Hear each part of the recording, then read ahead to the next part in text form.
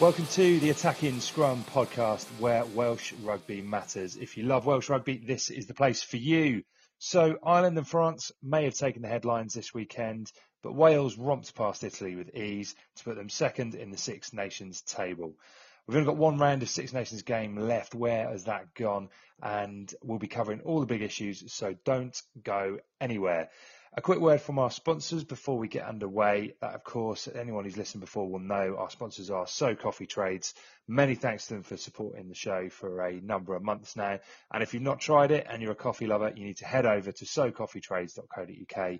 And next time you can enjoy the Attacking Scrum podcast with a top quality coffee in your hands. Right, Dan Killick, a man I speak to more than I do my own fiance, is joining me once again. Dan, how are you? Very good, Jed. I tell you, I've had several coffees today. Is that right? Just about needed a bit of a pick me up, did you? I did, yeah, just a little bit. Big weekend of rugby? It was a big weekend of rugby, yeah. A couple of results I didn't see coming there. Really? Yeah. Oh, yeah. I definitely didn't see France turn over England. I could see that coming. See, I don't think England have looked that great. Well, no, they haven't. I mean, to lose two on the spin, I think is a definite bloody nose for Eddie Jones, and to then go into this game against Ireland, Ireland have got everything to play for here. I know. Yeah. I know this is a Welsh pod, but do you think they can bounce back?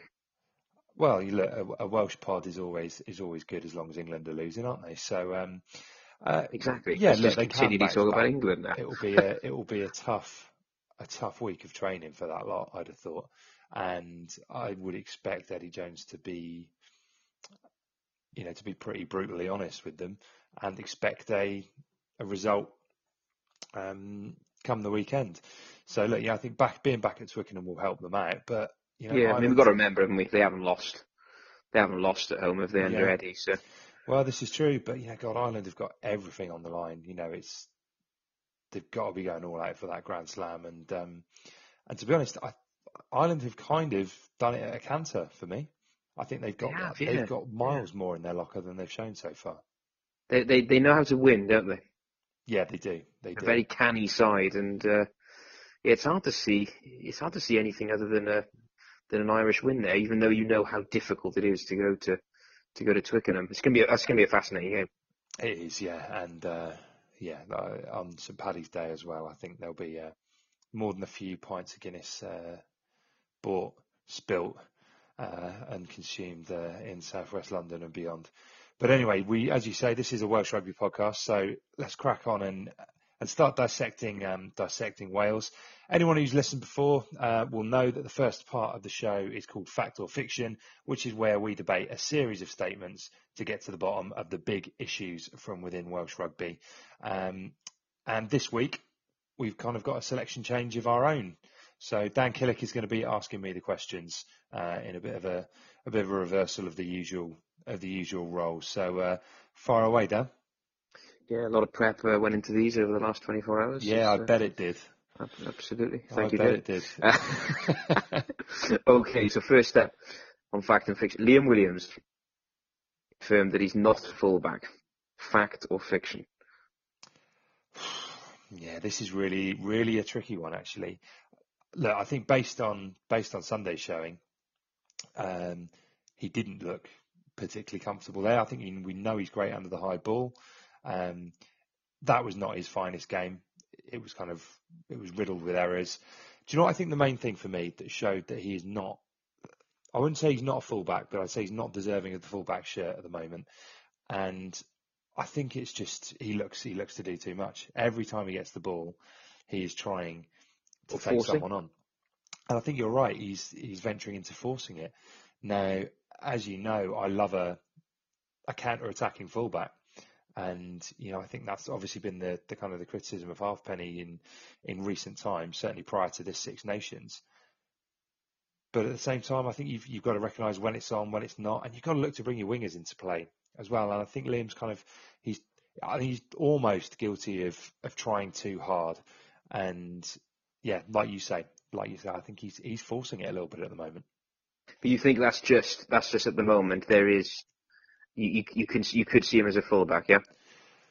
Yeah, I could. I think if he can My main concern is bringing the wingers into play and not trying to do it all from himself. You know, we know what a devastating runner he can be from fullback. We saw that during the Lions tour. And look, if you're good enough to start a Lions Test match again or a Lions Test series against New Zealand from fullback, then I don't think you can write him off and say that he's not a fullback. But I do think that he's probably not deserving of that place at the moment.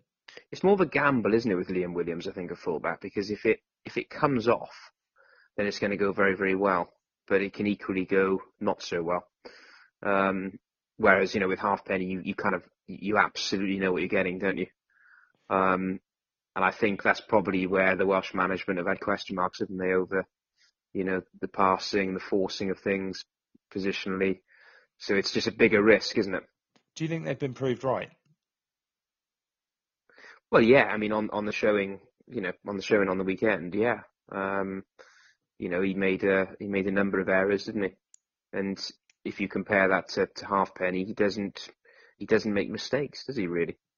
And you're the last man there, so I don't, the Welsh management have got it right, haven't they? Do you think then it's Halfpenny's shirt now? He's got that kind of nailed on. Yeah, I really do. I think it's going to be very, very difficult to remove that.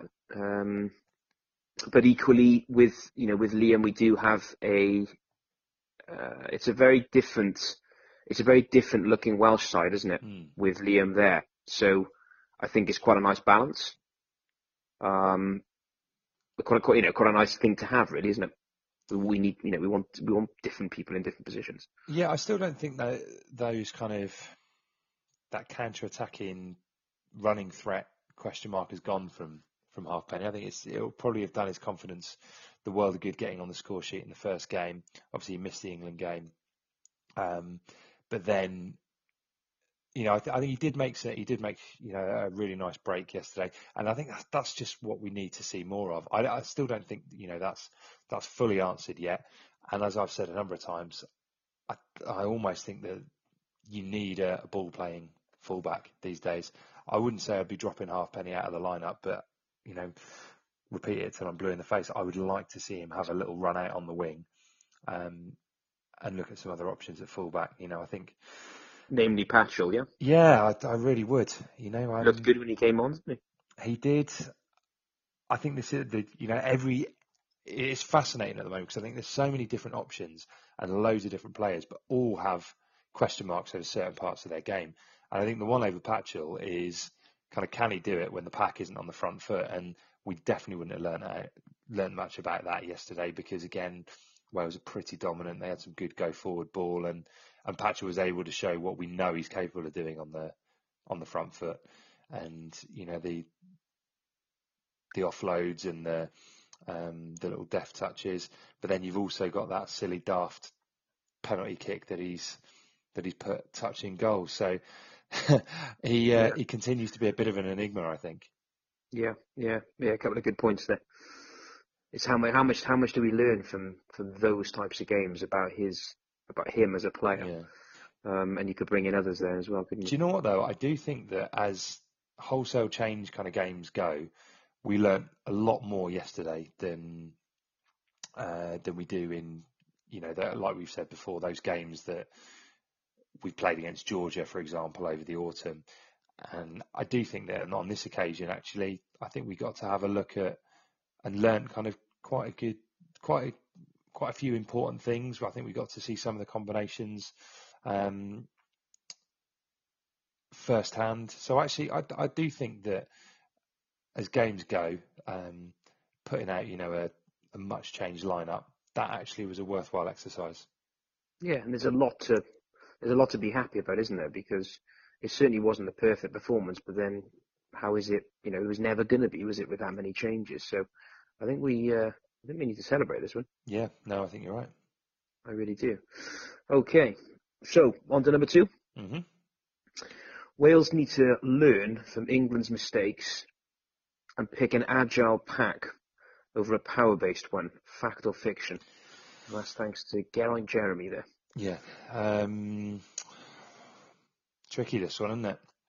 Mm. Look, I think it's less about the size, and I think it's more about the balance. I know it's a bit of a rugby cliche having a balance in a back row, but we've said that England just have not had that during the Six Nations, and it's caused them problems. It caused them problems against Scotland. It caused them problems against France. So yeah, I think we need a pack that is able to boss the breakdown, as simple as that. And that for me means picking an out and out seven, which Which in England turn don't means often do. dropping Yeah. Josh Navidi for me. Yeah. I Okay. think So I think you'd start Tipuric? I would start Tipuric, and I just think again he showed what a Yeah. class act he is on Sunday.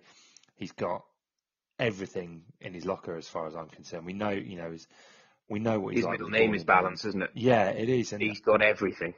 I don't, I think him doing that role from six, kind of having the dual fetchers with him and Cubby out there.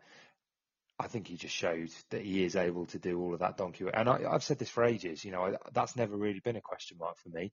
I think he gets through a ton of work tackling wise, as Cubby did. I do think he's very good over the ball, and we know he can be devastating in open play. So look, I think it just comes down to picking your best seven who's able to help slow some ball down. I think Tipuric is capable of doing that. So your back row then for next weekend would be Shingler, Tipuric, and who at 8? Faletau. Yeah. Yeah, definitely. I could see that. Yeah, I think I think Faletau kind of had a good game as skipper. I think he showed what he's capable of doing, and I think for all the kind of how good he is with ball in hand, and I think he's got good soft pair of hands that helps. He's big in defence, but he slows ball up. He's such an all round 8 for me, and yeah, I think he walked straight back into that team now. For me, that was a good audition, and I love Ross Moriarty, as you know, but I think when it comes to who is the better 8, I think it is Toby. Yeah, I would totally agree with you there. See that big hit he put in. Yeah, I loved that. I thought that was spot on. Welcome back. Tommy Allen took a fair few hits, didn't he? I think he took a big fend from Gareth Davis in the first half as well. So, but I think there's always an element of that. You want that. You want your number 8 to be putting in a few bone rattling hits on the outside half. So, yeah, exactly what I wanted to be seeing. They've looked quite physical as well, haven't they, France? They've tackled hard. It's gonna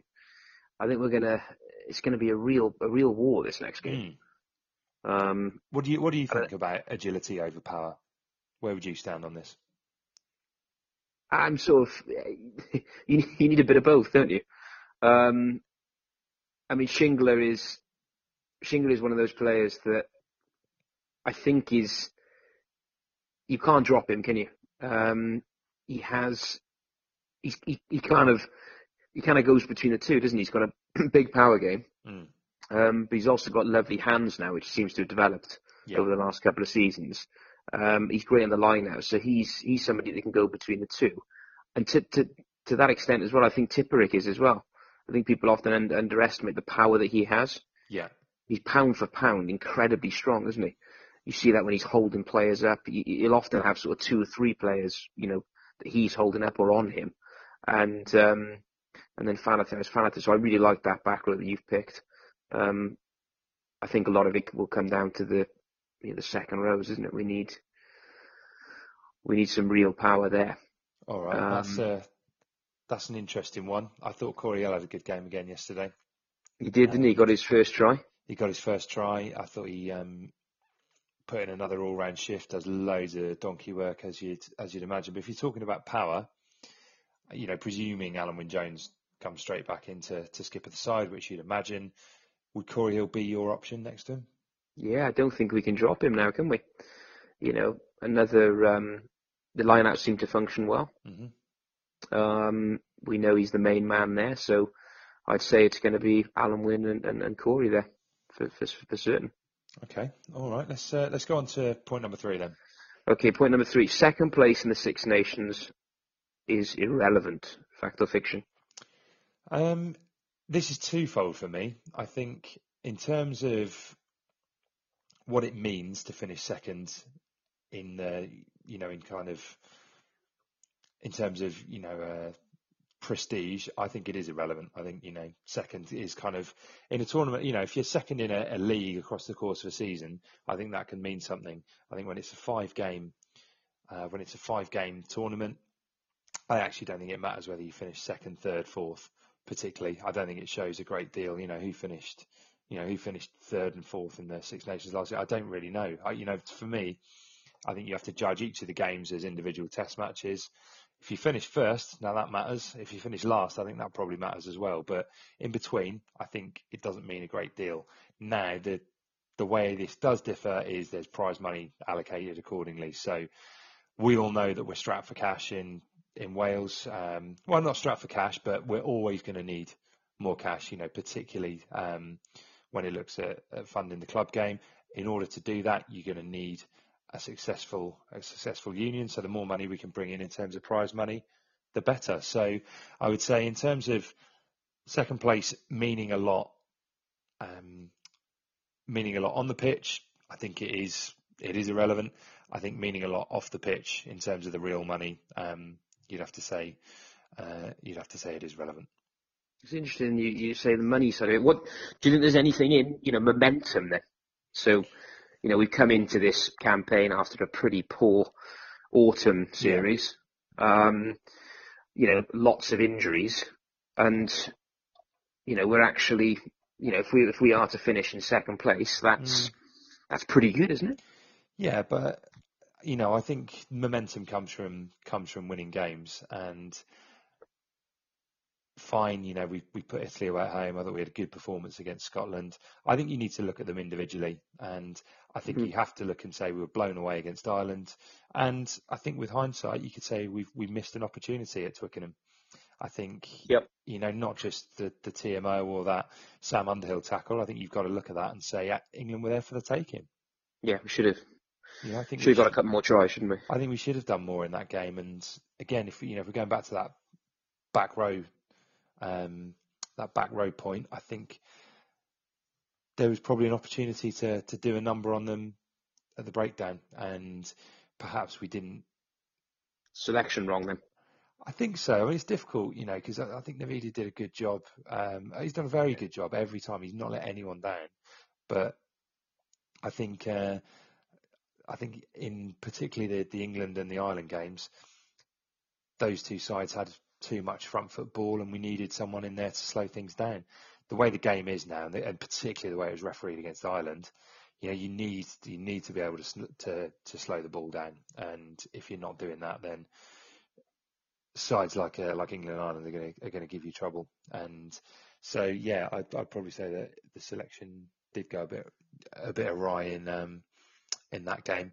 So look, I think I'm all for momentum, and I don't think it's been a disastrous Six Nations by any measure. And I think a hell of a lot more will kind of come out of it with the game against France on Saturday. Number 4, Anscombe is in the box seat to play 10 against France. Fact or fiction?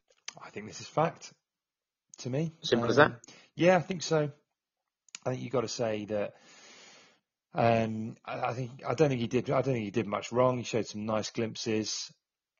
I certainly don't think he's got it nailed down, but I also think that you've got to give him that run out against France. I don't think he did enough to have the shirt taken away from him. So for me, I think he is ahead, but there's so little in this. I think we're going to end up coming to the end of this Six Nations without really knowing who our best 10 is, unless whoever it is, whether it is Anscombe, has an absolute blinder against France. But I think you've got to put him in there again, really. Yeah, I would go with the same. I think he didn't try too much. I think when you do get given your chance, you can often try a little bit too much from 10, can't you? And he just kept everything ticking. I think we tended to there wasn't too much continuity at times, was there? But again, with the number of changes that were made, it's always going to be difficult to get absolute fluidity, isn't it, between everyone? I mean, thank goodness for Hadley. Yeah, I know we're gonna talk about him in a bit more length in kind of shortly, but yeah, I think just to stick with Anscombe for a moment, I think out of what we've seen, so obviously we've seen one game from Biggar, we've seen 2 starts from Patchell and an appearance off the bench, and then we've seen Anscombe play 15 in the England game. This is his first start at 10. I think really, although it's been against the weakest opposition, he has shown. I think he's probably looked the most comfortable with this style of rugby that Wales are trying to play. Yeah, he's had a good campaign, hasn't he? Generally, every time he's either come off the bench or or started, I think he's gone fairly well. He could have been better, but I think he's done all right, isn't he?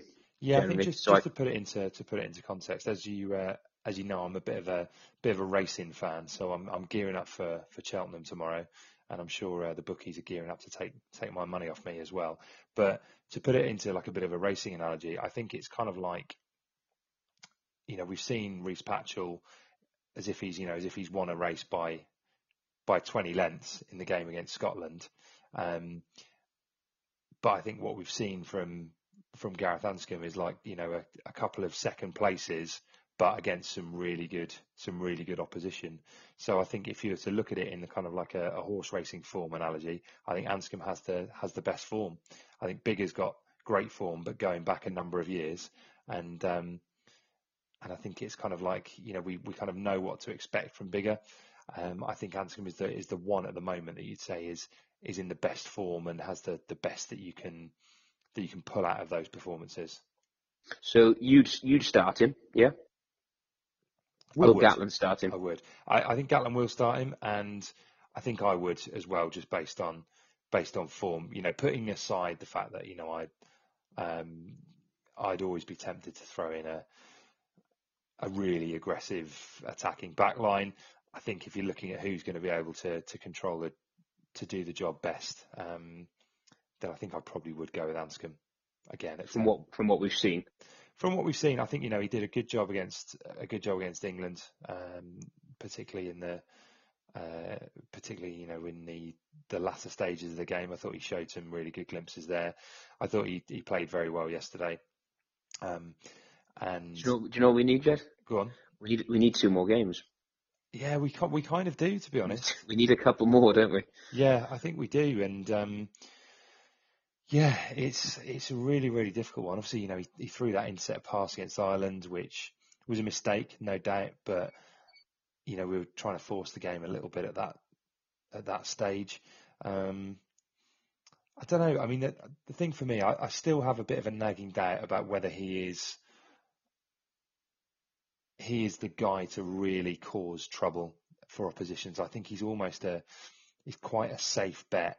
He does offer you something in attack, but is he at the very, very highest level of outside half in world rugby? I don't know. I'm just not sure yet, and I think part of that is because I'm still not sure that 10 is his best position. Yeah, I think. If we look back at his track record as well, he has been hampered massively by injury, isn't he? And that can't have helped. So it'd be great now to see Anscombe staying fit for a full season, wouldn't it? And then, because I just think that will have a massive impact on him.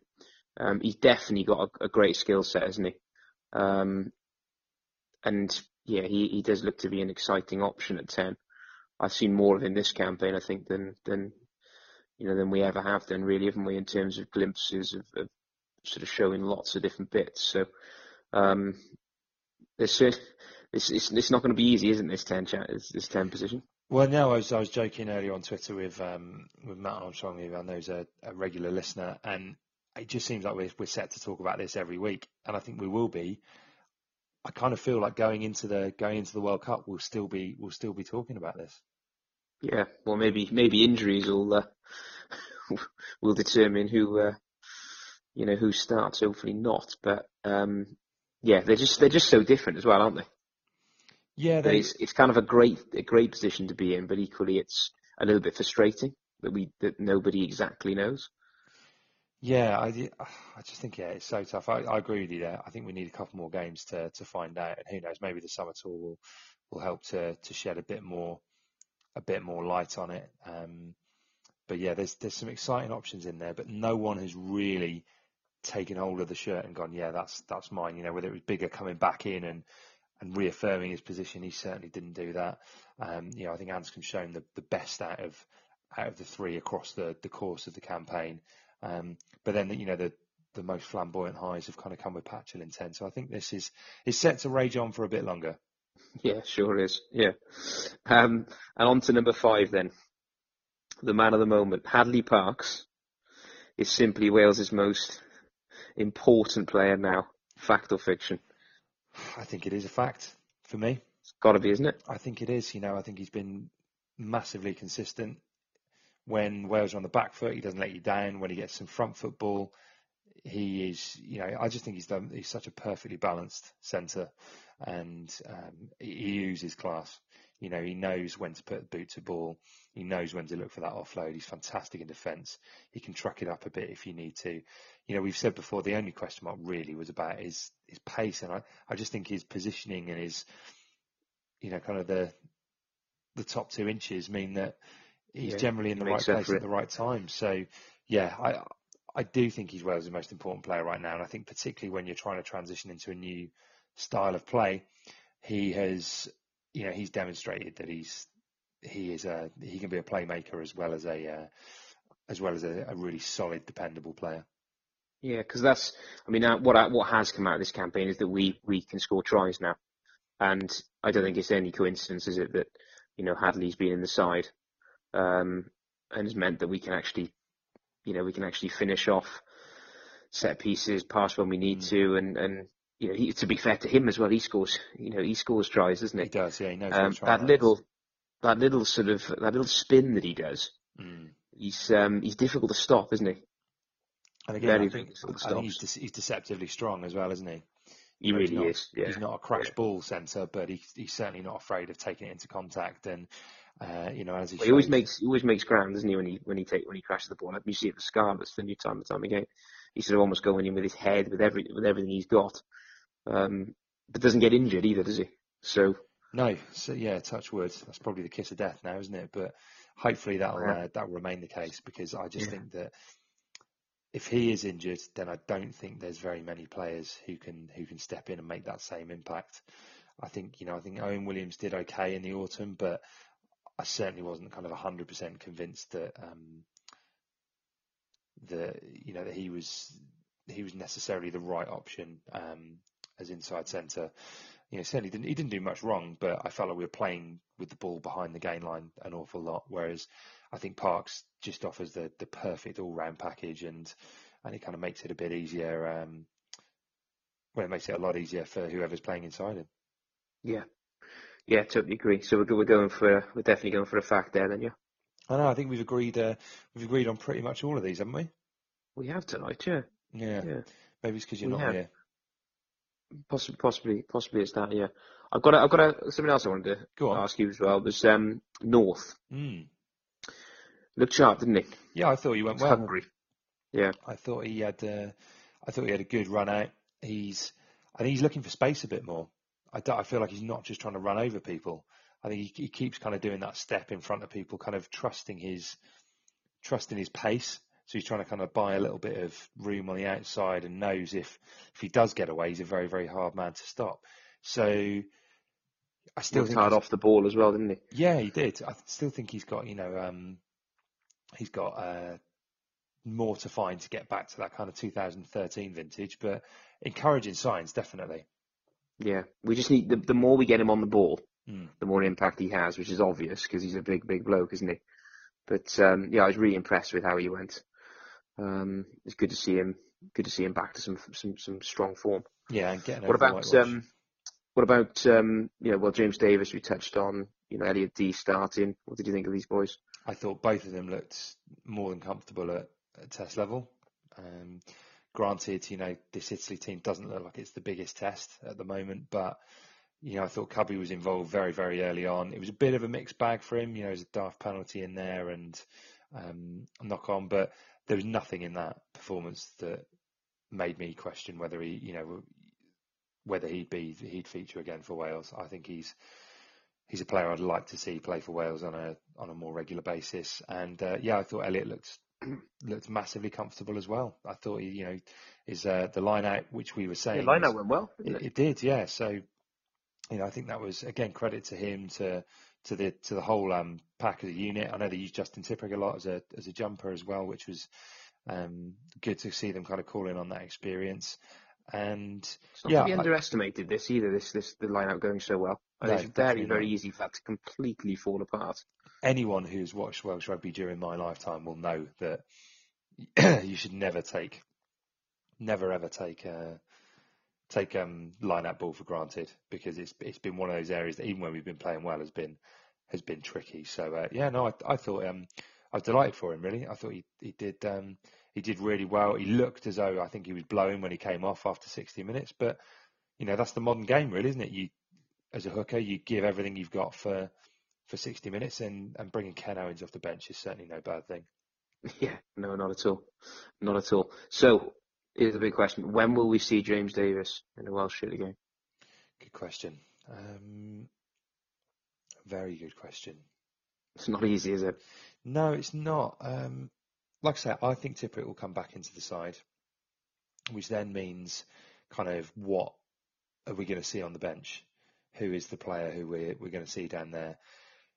You kind of think it would be harsh for Navidi to be dropped out of the 23 altogether, but I don't think harsh kind of comes into it when Gatland's selecting sides. So I think he generally does go for what he thinks is the best lineup.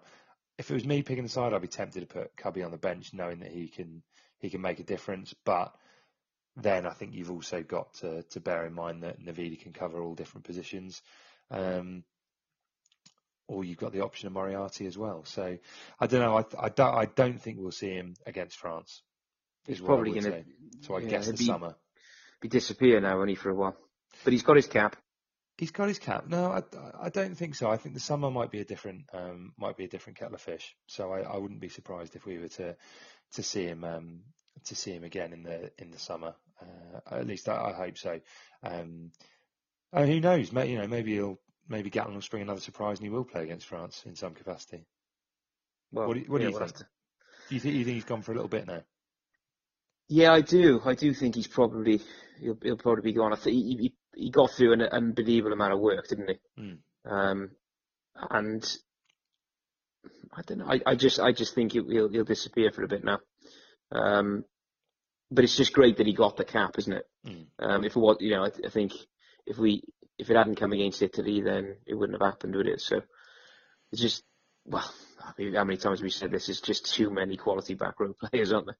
Yeah, there are, but I still think he adds something. He adds something very, very special to any side that he's in. So I hope it's not the last we see of him. In fact, I'd like to see him kind of sooner rather than later. I think he should be targeting the rest of the season with the Scarlets.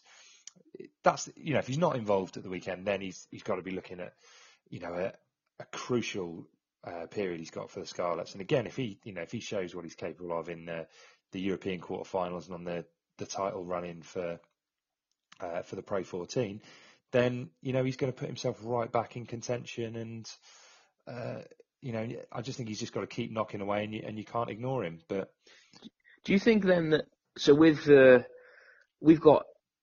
we've got so many options in the back row, haven't we? Yeah, very, very different options. Well, certainly 7.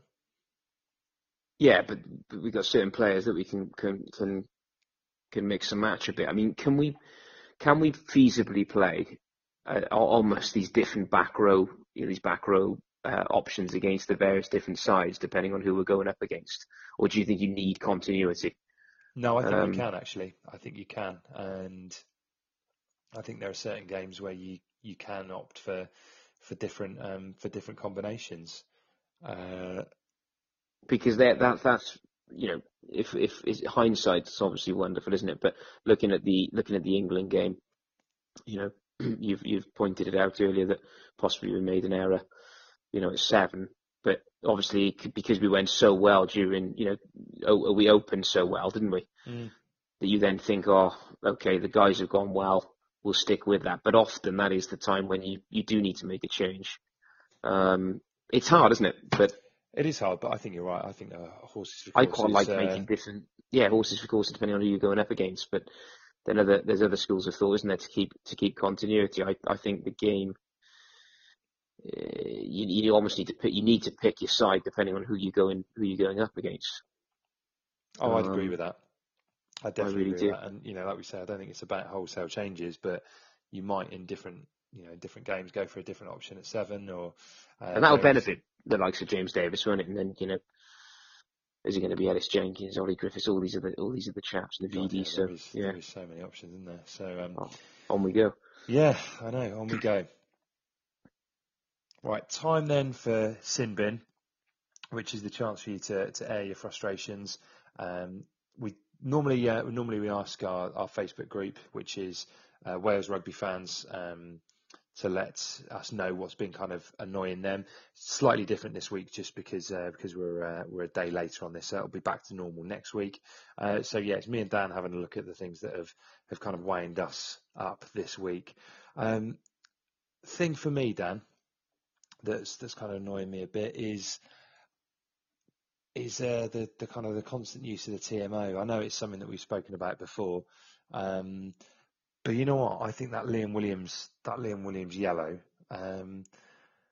it didn't kind of make sense. I think it was only when you looked at it from one angle in slow-mo that you could say it was by the letter of the law dangerous. And I think that's as a result of of TMO stuff. And I just think there's been kind of little room for interpretation.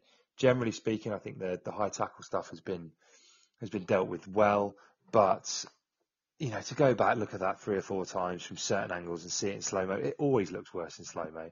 So I don't know. I'd rather a bit of common sense when it came to that. Yeah, he hit him very hard, didn't he? But his hand came from under. His hand came from under. He wrapped them both around. I just think that's bad luck, really. Yeah, my first impression was that it was fine, but I think you're always going to get that, though, aren't you, with the TMO, because you sort of, we'll be looking at more and more stuff.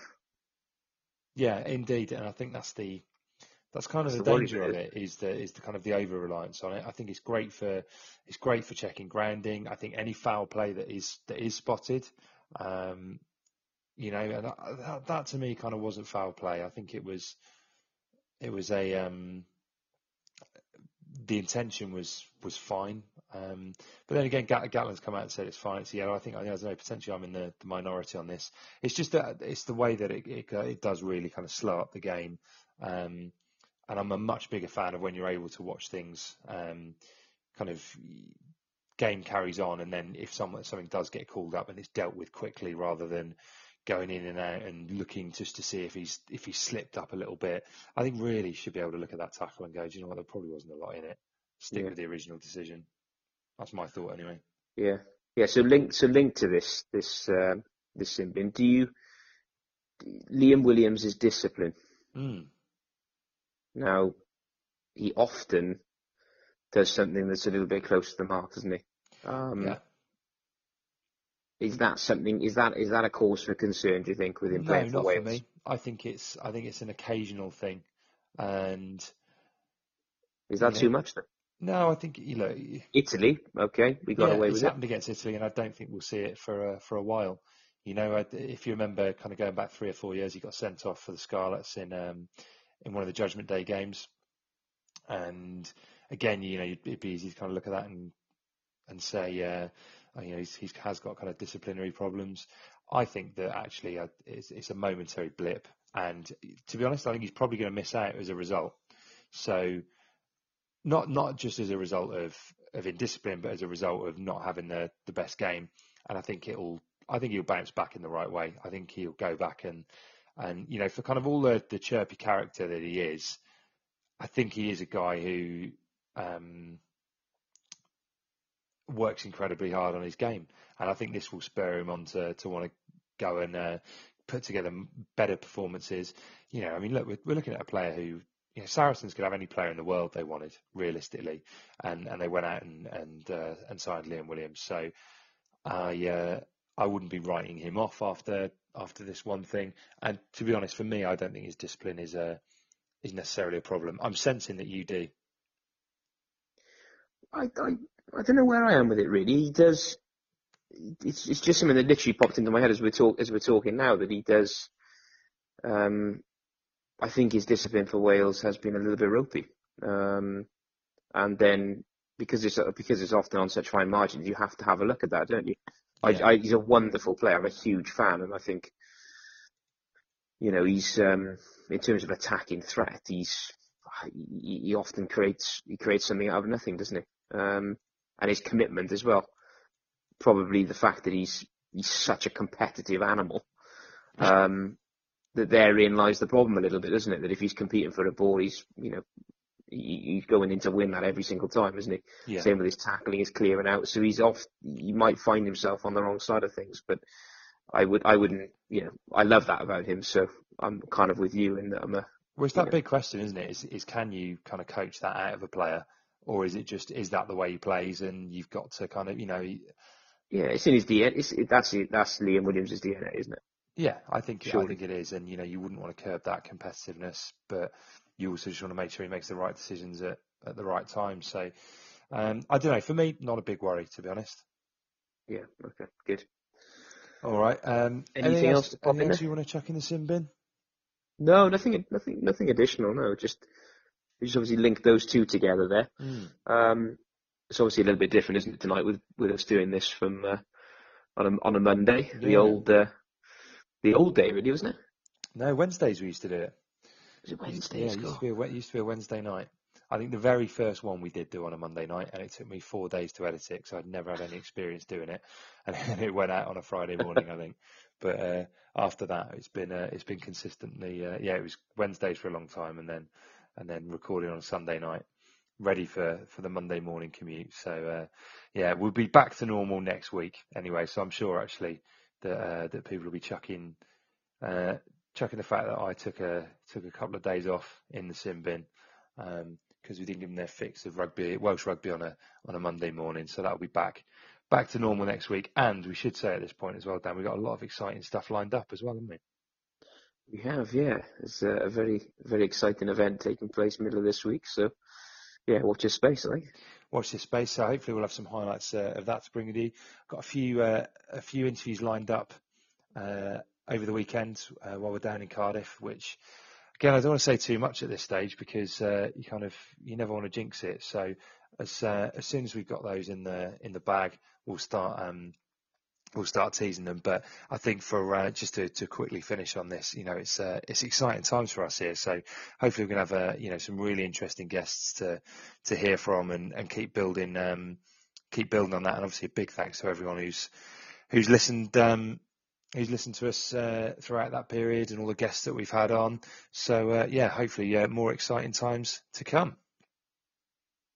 Time then now for any other business, which is the last part of the show.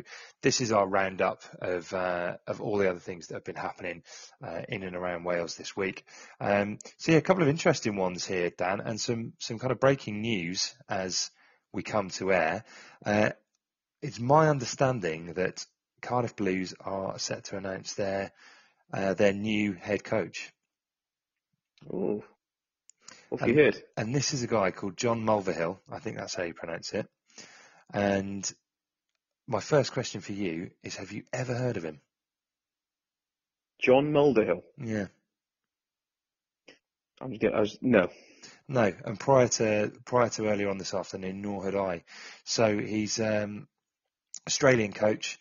Was backs coach at the Western Force when they were in existence, and I believe he's coaching in Japan at the moment, but certainly not what you'd call a high profile appointment if this is the case. Do you think that's kind of an indication of where the Blues are at?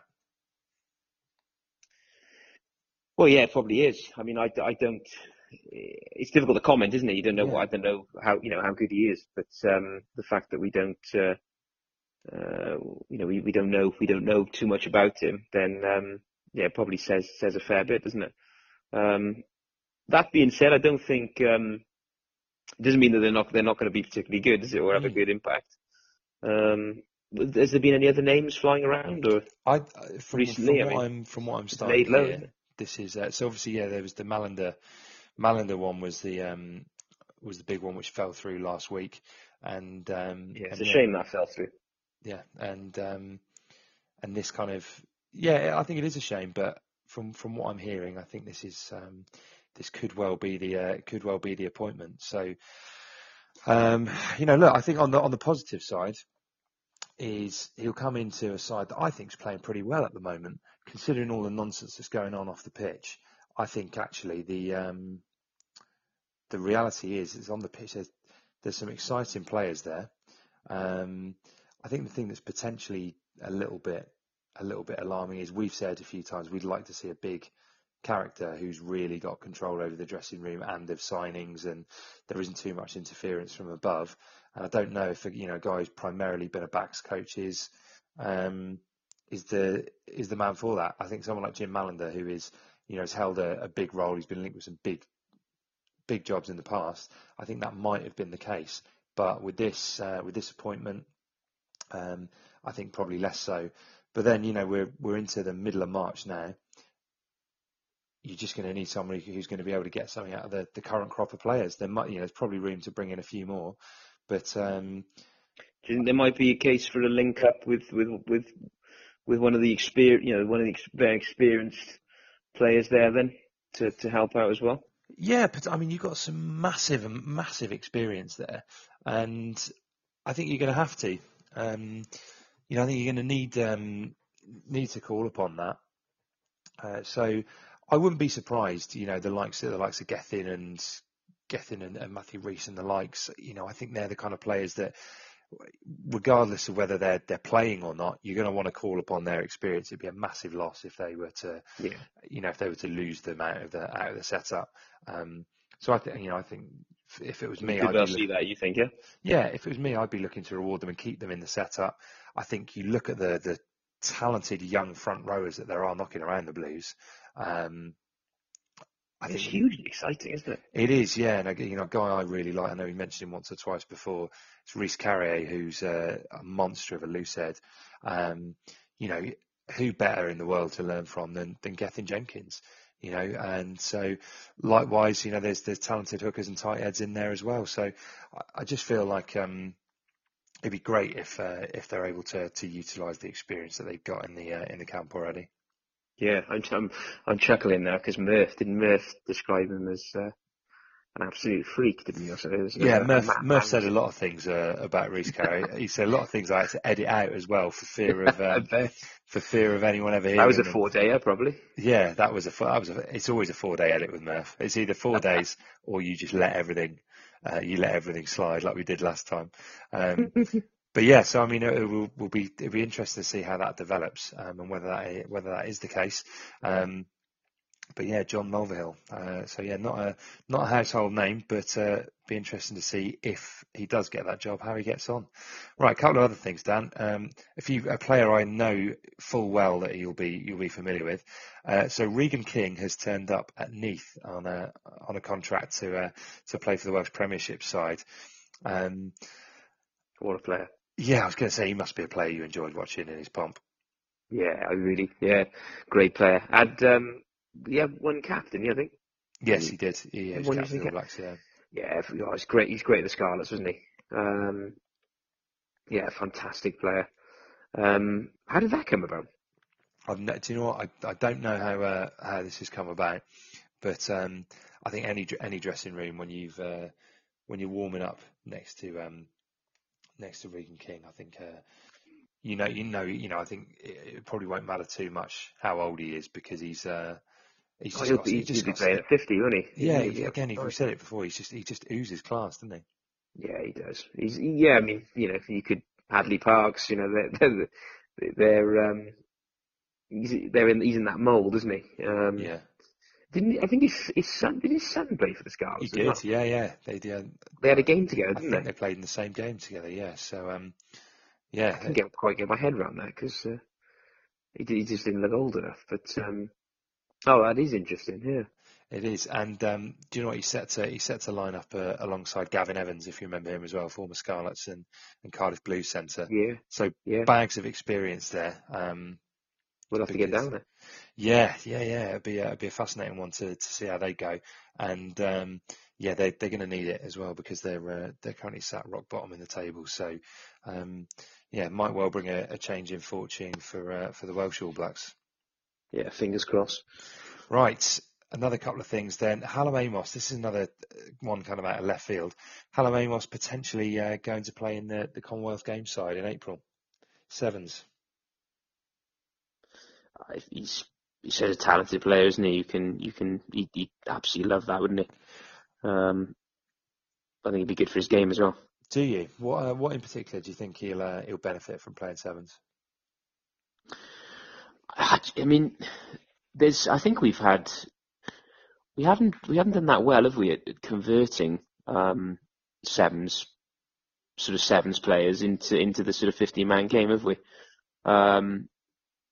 Which I've always thought is a little bit surprising because a number of the other nations, like the Aussies, do it brilliantly, don't they?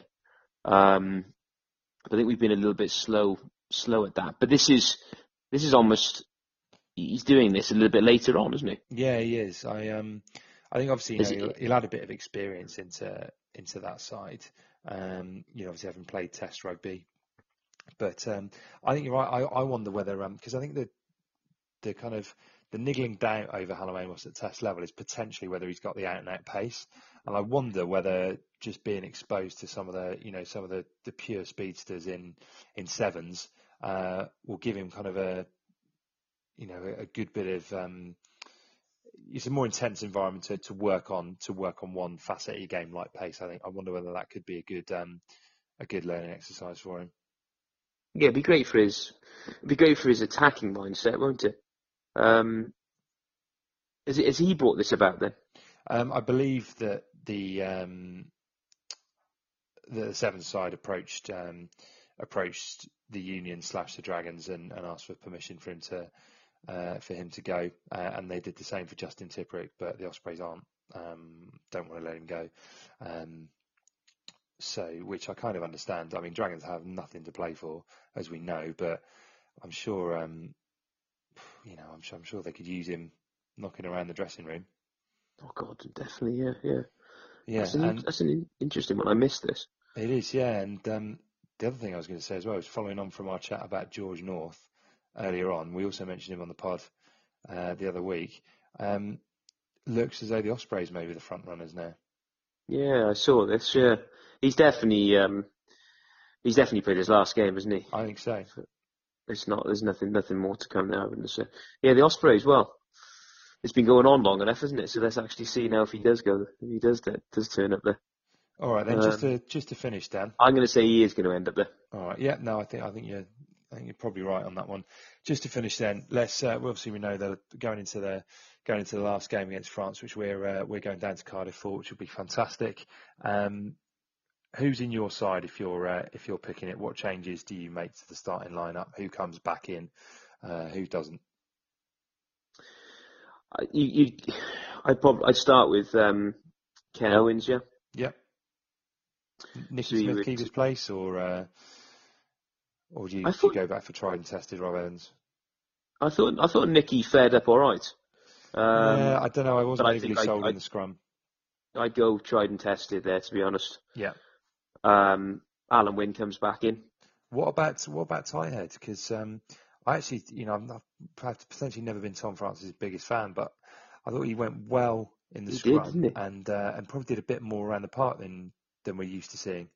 Yeah, his stats in the Lukes were impressive, weren't they, for Big Francis? Yeah. Does he keep his place?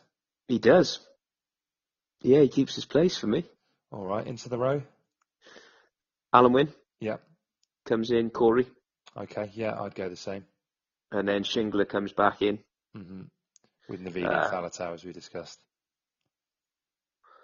Well, Last minute change of heart.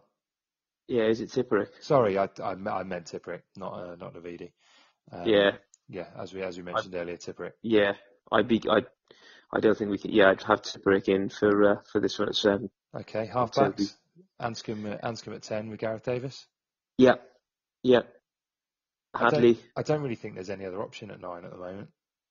Oh, there isn't really, is there? No, and I think that's something we're going to need to have a look at. Yeah, we are a little short there. I think it'd be interesting to see how Centres, Aled would you have any Davis changes? goes. I think it'd be interesting to see how Aled Davis goes when he's playing at the Ospreys next season. It will be good. Yeah, it will be good to see that. I just see him hopefully starting, you know. Yeah. Right then, Hadley Parks with. You going to make a change here? I'd go Owen Watkin. Yeah. Yeah, Lovely step. Yeah, I love his step. step. I just think he's got some real raw potential at the moment. I think we know what we're going to get from Scott Williams, and I do like Scott Williams a lot. I just think I'm going to go with it as well. Come on, I want to see. A bit I more want to wheels, see some more of it. A little bit more of that step that he's got. I think I thought he acquitted himself really well actually, and didn't He get looked quick flustered when he to went set through, up. didn't he? He did look quick, yeah. He looked really quick. He looked as if he was just sort of cantering along, but was moving at a real pace. Lovely hands as well. Yeah, So I'd be happy to see that in another game, and the back three, which I actually think is the hardest thing to pick on the pitch. Yeah, it was Steph. I didn't think Steph was a little game, quiet, wasn't he? Yeah, quiet, but I still think he needs more game time. Okay. So he stays. He keeps his place. Yeah. George North, presumably. George North, yeah, he's got that shirt, isn't he?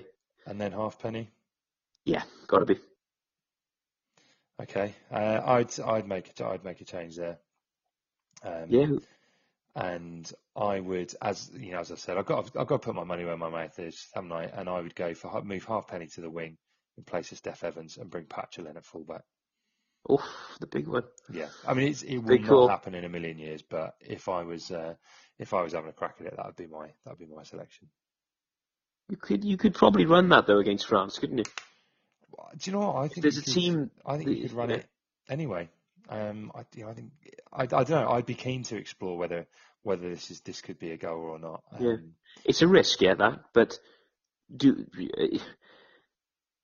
is now the time to take the risk? Yeah, it's a meaningless game, really. I think look, I think if you pick the rest of that side, that is, I mean, it's not meaningless because it's still a test match for Wales, right? So I'm being a bit flippant there, but I also think that you should be going out, trying a few different things. What's much more important is that we get to the bottom of a few of these key questions. And for me, I think seeing how well Patchell went at 15 for the Scarlets earlier on in the year in big games, I would like to see. I'd like to see that again. And I think that could be such a brilliant playmaking option, that you're not reliant on him to control the game, but you can benefit from his ball playing skills and the step he's got and that deceptive strength, and he's got a big boot on him as well. So that'd be mine. Kicking game needs a bit of work, doesn't it? Yeah, it does. I would be less worried about it from fullback, and you got a lot more time. I think you're in your own 22 a lot of that time as well, so you can just really leather it if you need to. And we know he's got the counter-attacking ability. So I don't know. I think that just could be a brilliant spot for him, but I don't think we'll see it. But you think realistically, you'd love to see that, but realistically, he'll be on the bench, would he? Realistically, will he make the bench? I think he will make the bench. I think he will. So I'd expect to see him on the bench covering 10 and 15. That's what I'd like to see, yeah. All right, well, that pretty much brings us to a conclusion for another week. As we said, we've got loads more exciting stuff coming up, so make sure you stay tuned to the Attacking Scrum podcast. Let us know what you think. As always, leave us a review on iTunes if you can do so. That always helps us out. And let us know what you think of our selections at Attacking Scrum on Twitter. Make sure you like our Facebook page and join the Facebook group as well, which is Wales Rugby Fans. It's growing really, really quickly. I'm getting loads of requests every single day for this. So jump on board and be a part of it. It's a really good forum to have some rugby chat and to let everyone know your opinions. So make sure you do that. As always, big thanks to our sponsors at socoffeetrades.co.uk. Head over there and get your hands on some top drawer coffee. And we'll be back to chat to you very, very soon. Thanks for listening.